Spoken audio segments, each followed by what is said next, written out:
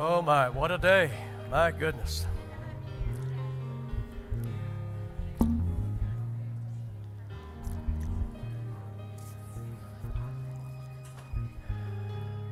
I've preached under a lot of different circumstances, but this is a new one on me. My. What you may not be aware of is, for Marietta City Schools, there is a motto that's been established for a long time. And that motto simply is, be somebody. And I thought that this might be applicable. I don't know, Dr. Rivera, if you've ever heard this particular short poem, but it simply says, this is a story about 4 people named everybody, somebody, anybody, and nobody. There was an important job to be done, and everybody was sure that somebody would do it. Anybody could have done it, but nobody did it. Somebody got angry about that because it was everybody's job. Everybody thought anybody could do it, but nobody realized that everybody wouldn't do it. It ended up that everybody blamed somebody when nobody did what anybody could have. To be a somebody, sometimes you are seen as a nobody. And of course, the real moral of that is this, and that is we don't want nobody to do it. So we have to step up and be a somebody. The motto goes back to my understanding, Dr. Rivera. It goes back when the schools were still segregated. And an African-American coach for the school, a football coach, came up with that statement. And you can visualize that in your mind, can't you? Being out there on the practice field. Hey, be somebody. Make that tackle. Be somebody.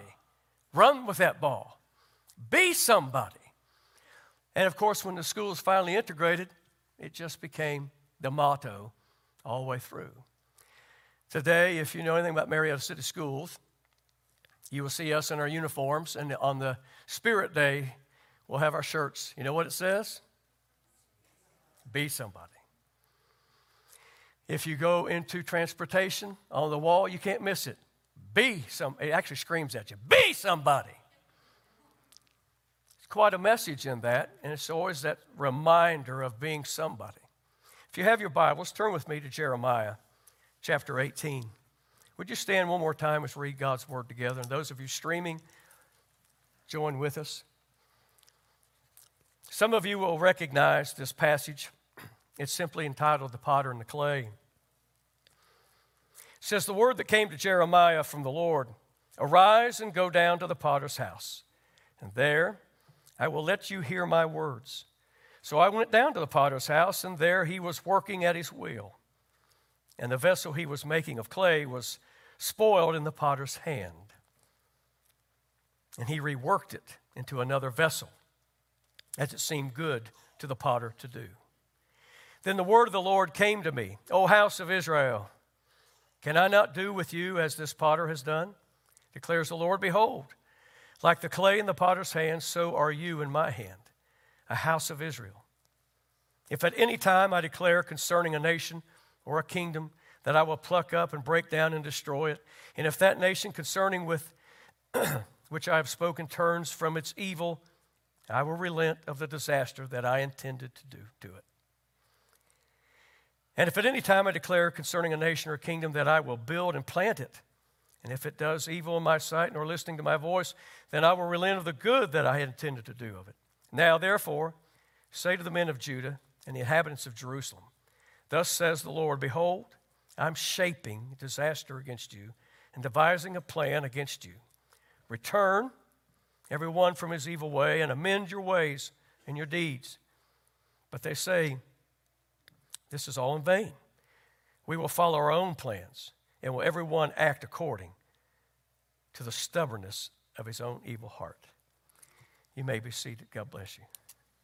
Simple message. A visual. I love visuals. You know how my brain works. We talk about this clay, this stubborn clay. In my hand, I've got some Play-Doh. And it just kind of reminds us of, even though it's not natural clay, it's flexible. It can be shaped in many different ways. The interesting thing about what Jeremiah saw that day is he watched a man, or a woman maybe that day, at the potter's wheel, taking this thing called clay. Now, clay is something very simple. If you just go to a concordance or you go to a dictionary, and you'll see that it says that it's hydrated silicates of aluminum. But what's interesting, where do we come in? We're not talking about a whole nation. We're just looking at individuals today. But when you look closer, you realize the very thing that was in the hands of that potter that day is the very same substance that God himself put together to create us. That's what we are. We know that Adam and Eve, as we call them today, was created from clay, hydrated silicates of aluminum, and were shaped. Of course, in the Hebrew, it tells us that God created Adam, both male and female. What we know today as men and women, one creation God created from something as simple as clay that could be molded and shaped. If I had enough Play-Doh, I'd give it to all the students today and just let them come up with their own idea of how they would create. But this clay in this story tells us something that reminds us of us very much so. And that is, clay is easily flawed. The picture that we have that day in that potter's house was, as he was shaping it, something that hadn't been revealed until deep into the molding of it finally showed up. Was it some other kind of aggregate that was there? Was it something just scarring it? But the potter had to take the time to break it down again and start all over. We like the word today, makeover, don't we? The clay had to be reworked. Today we understand reworking. Sometimes it comes through surgery, sometimes it comes through other things as we have makeovers. But God sees us in the same light. The ability to shape us. The ability not only to create us, but to keep his hands on us and to keep shaping us and molding us. Obviously, I stand before you today, and most of you know my age. And you know that I'm no longer the teenager. I'm no longer the young married. I've got a few more years than just that. And yet the privilege that it is to realize that God's never forgot who I am. And he's never forgot who you are. And he's always working on us, always shaping us. And you know what he's found out about me? Sometimes he gets going and it's looking real good. It's like you're just about to the place that I'm going to use you in the season of your life. Oh, look, Randy, there's another flaw in your character. We got to work on that. And to put his hands on me again to say, this may hurt for a little while. You see, we get so conditioned, especially as we get older. The South Georgian says, what? I'm set in my ways. We get set in our ways. We want to keep it just the same. We don't ever want it to change, and yet God still realizes there's a work that I've got to do, so I've got to find someone that's willing to be a somebody. Just be somebody. To step up and let him put his hand on us. Romans chapter 9 echoes what Isaiah said many times, the same reference, the potter and the clay. But here was the problem with that clay. It simply says the clay didn't want to hear what the potter was going to do. I want to do my own thing. Sound familiar? You see, Jeremiah had a tough job. Preaching is like everything else. There's good days and bad days. It's not always easy to stand in the gap and make a difference. It's not always easy to be a somebody. You'd rather be a nobody for sure that day than to step up when everybody else ought to be stepping up. But nobody is. Somebody has to step up and make a difference. Jeremiah was given that visual. All right, Jeremiah, go preach the same message to them people. And as he gets to them, they're stopping him. This is just vain. Don't waste your time because we're not going to hear a word you say. We're going to do what we want to do. It's always a struggle. You see, the title that I gave the message today is That Big Wheel Just Keeps on Turning. We typically use that expression with a wall clock in our mind. We're always talking about time. But could it be that big wheel also represents the potter's wheel? It just keeps on spinning. It just keeps on spinning. In other words, there's always that opportunity for something to be added into our life, to shape us once again. My mother went home to be with the Lord 5 years ago. Of course, we know my father's still with us at 102. But my mother's the one that instilled in me, she said, son, don't get old in your thinking. She said, because once you're old for a long time. So I remember that. It's just like preaching with Play-Doh in your hand. I just refused to get old in my thinking. Because you see, the Bible tells us to be childlike, that childlikeness, that yes, needs discipline, yes, there are flaws, and you got to where you work it again, but the willingness to say, okay, it's not over right here, work on me, give me another chance. When you get old, set in your ways, at times you say, it's not worth it anymore. You've lost hope. You become a nobody. But to be somebody. The thing about being a somebody is we miss out so many times. If we want that same routine, I like where I am right now, I want it to stay the same. I want it to stay the same. I want it to stay the same. And if I can kind of get in all everybody's business for just a moment, our culture has now shaped us to where everything is about big events. We just live for the next big event and we miss out on the meantime.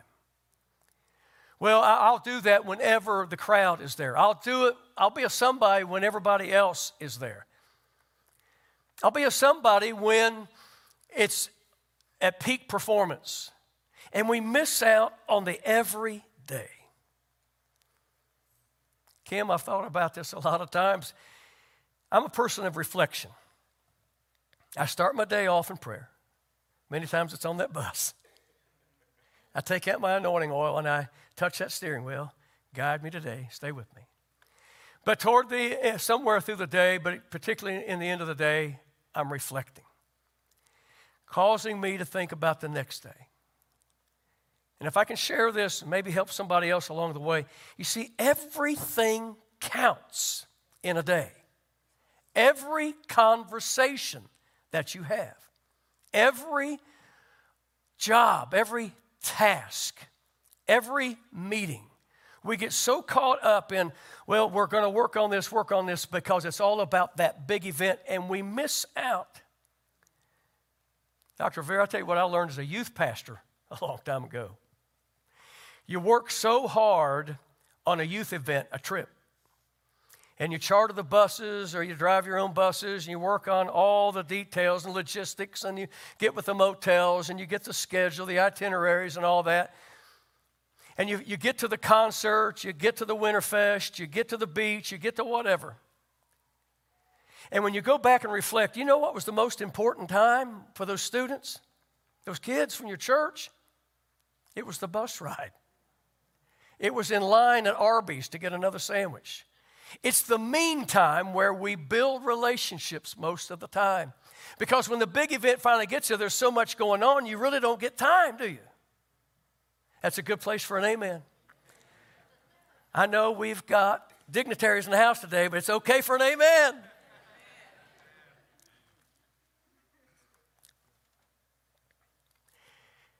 To be a somebody. And then to challenge ourselves. And every day, those meantime things, so trivial it seems at the time, those building blocks going towards something. And yes, big events can be fun. But again, just shaping that and thinking toward that. Of realizing I have opportunity to give. I have opportunity to share.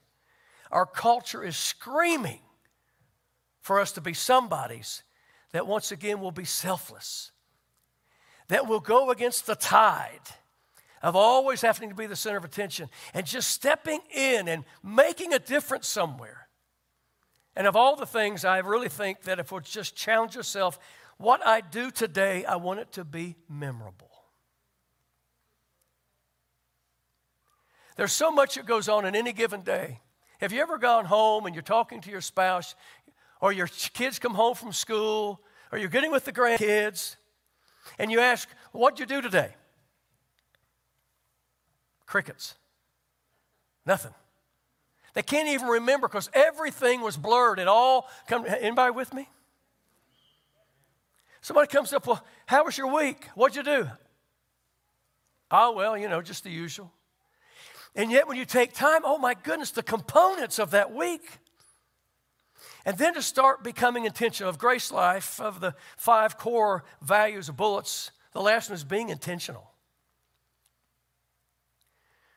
To start praying, God, what I get involved in, I want to bring glory to you. But use me in your hand. Shape me. Put me on the potter's wheel again. And what I get involved in, I want to make a difference for you. I want to be memorable. I want that conversation to be memorable. I want it to go somewhere. It doesn't always have to be a ticker tape parade or sirens going off or horns blowing, but just realizing, at whatever age you are right now, when you think back through your day and your days, what is it that's the most memorable? When I do funerals and you get with family, or you tell me who this person was, if I didn't get the privilege of knowing him personally very well. And again, it's amazing. 70 years of life, 80 years of life, and they can't come up with much. Well, they were loving. They were a great grandma. And finally, if you have a memorial service where some of them speak and they've had time to think about it again, you know what really stood out to me about mom or dad or grandpa or whomever, my best friend, my neighbor? They start talking about the meantime. It wasn't the big events. It's about they always did this. They always spent time doing this. They always stood for this. As I've said many times at funerals, no one can preach another person's funeral. We're doing that every day ourselves. The core values in us, the things that we believe in, we're exhibiting it all the time. So again, we come back. As I come to a close, every day is a gift. Every day.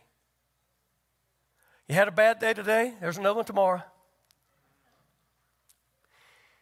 I love what Paul wrote to the Roman church. He said, does the potter not have any say-so in the clay? In other words, yeah, he does. And you come back to realize that every day he's shaping and molding. Matter of fact, in Psalms 139, we know this passage well. We're fearfully, wonderfully created. But he took time to express it this way. He said, Lord, you know me so well. You know when I'm sitting down. You know when I get up. You know the words before I even speak them. You hem me in. You're before me and you're behind me. How can we ever lose when God is that close at any given time? I mean, he's guarding me. Shield and buckler. Watching over. But the psalmist didn't stop there. He said, you know everything about me because your hand is upon me. Again, shaping and guiding. Finally, the psalmist came back and said this, it's just too wonderful. Would you stand with me today?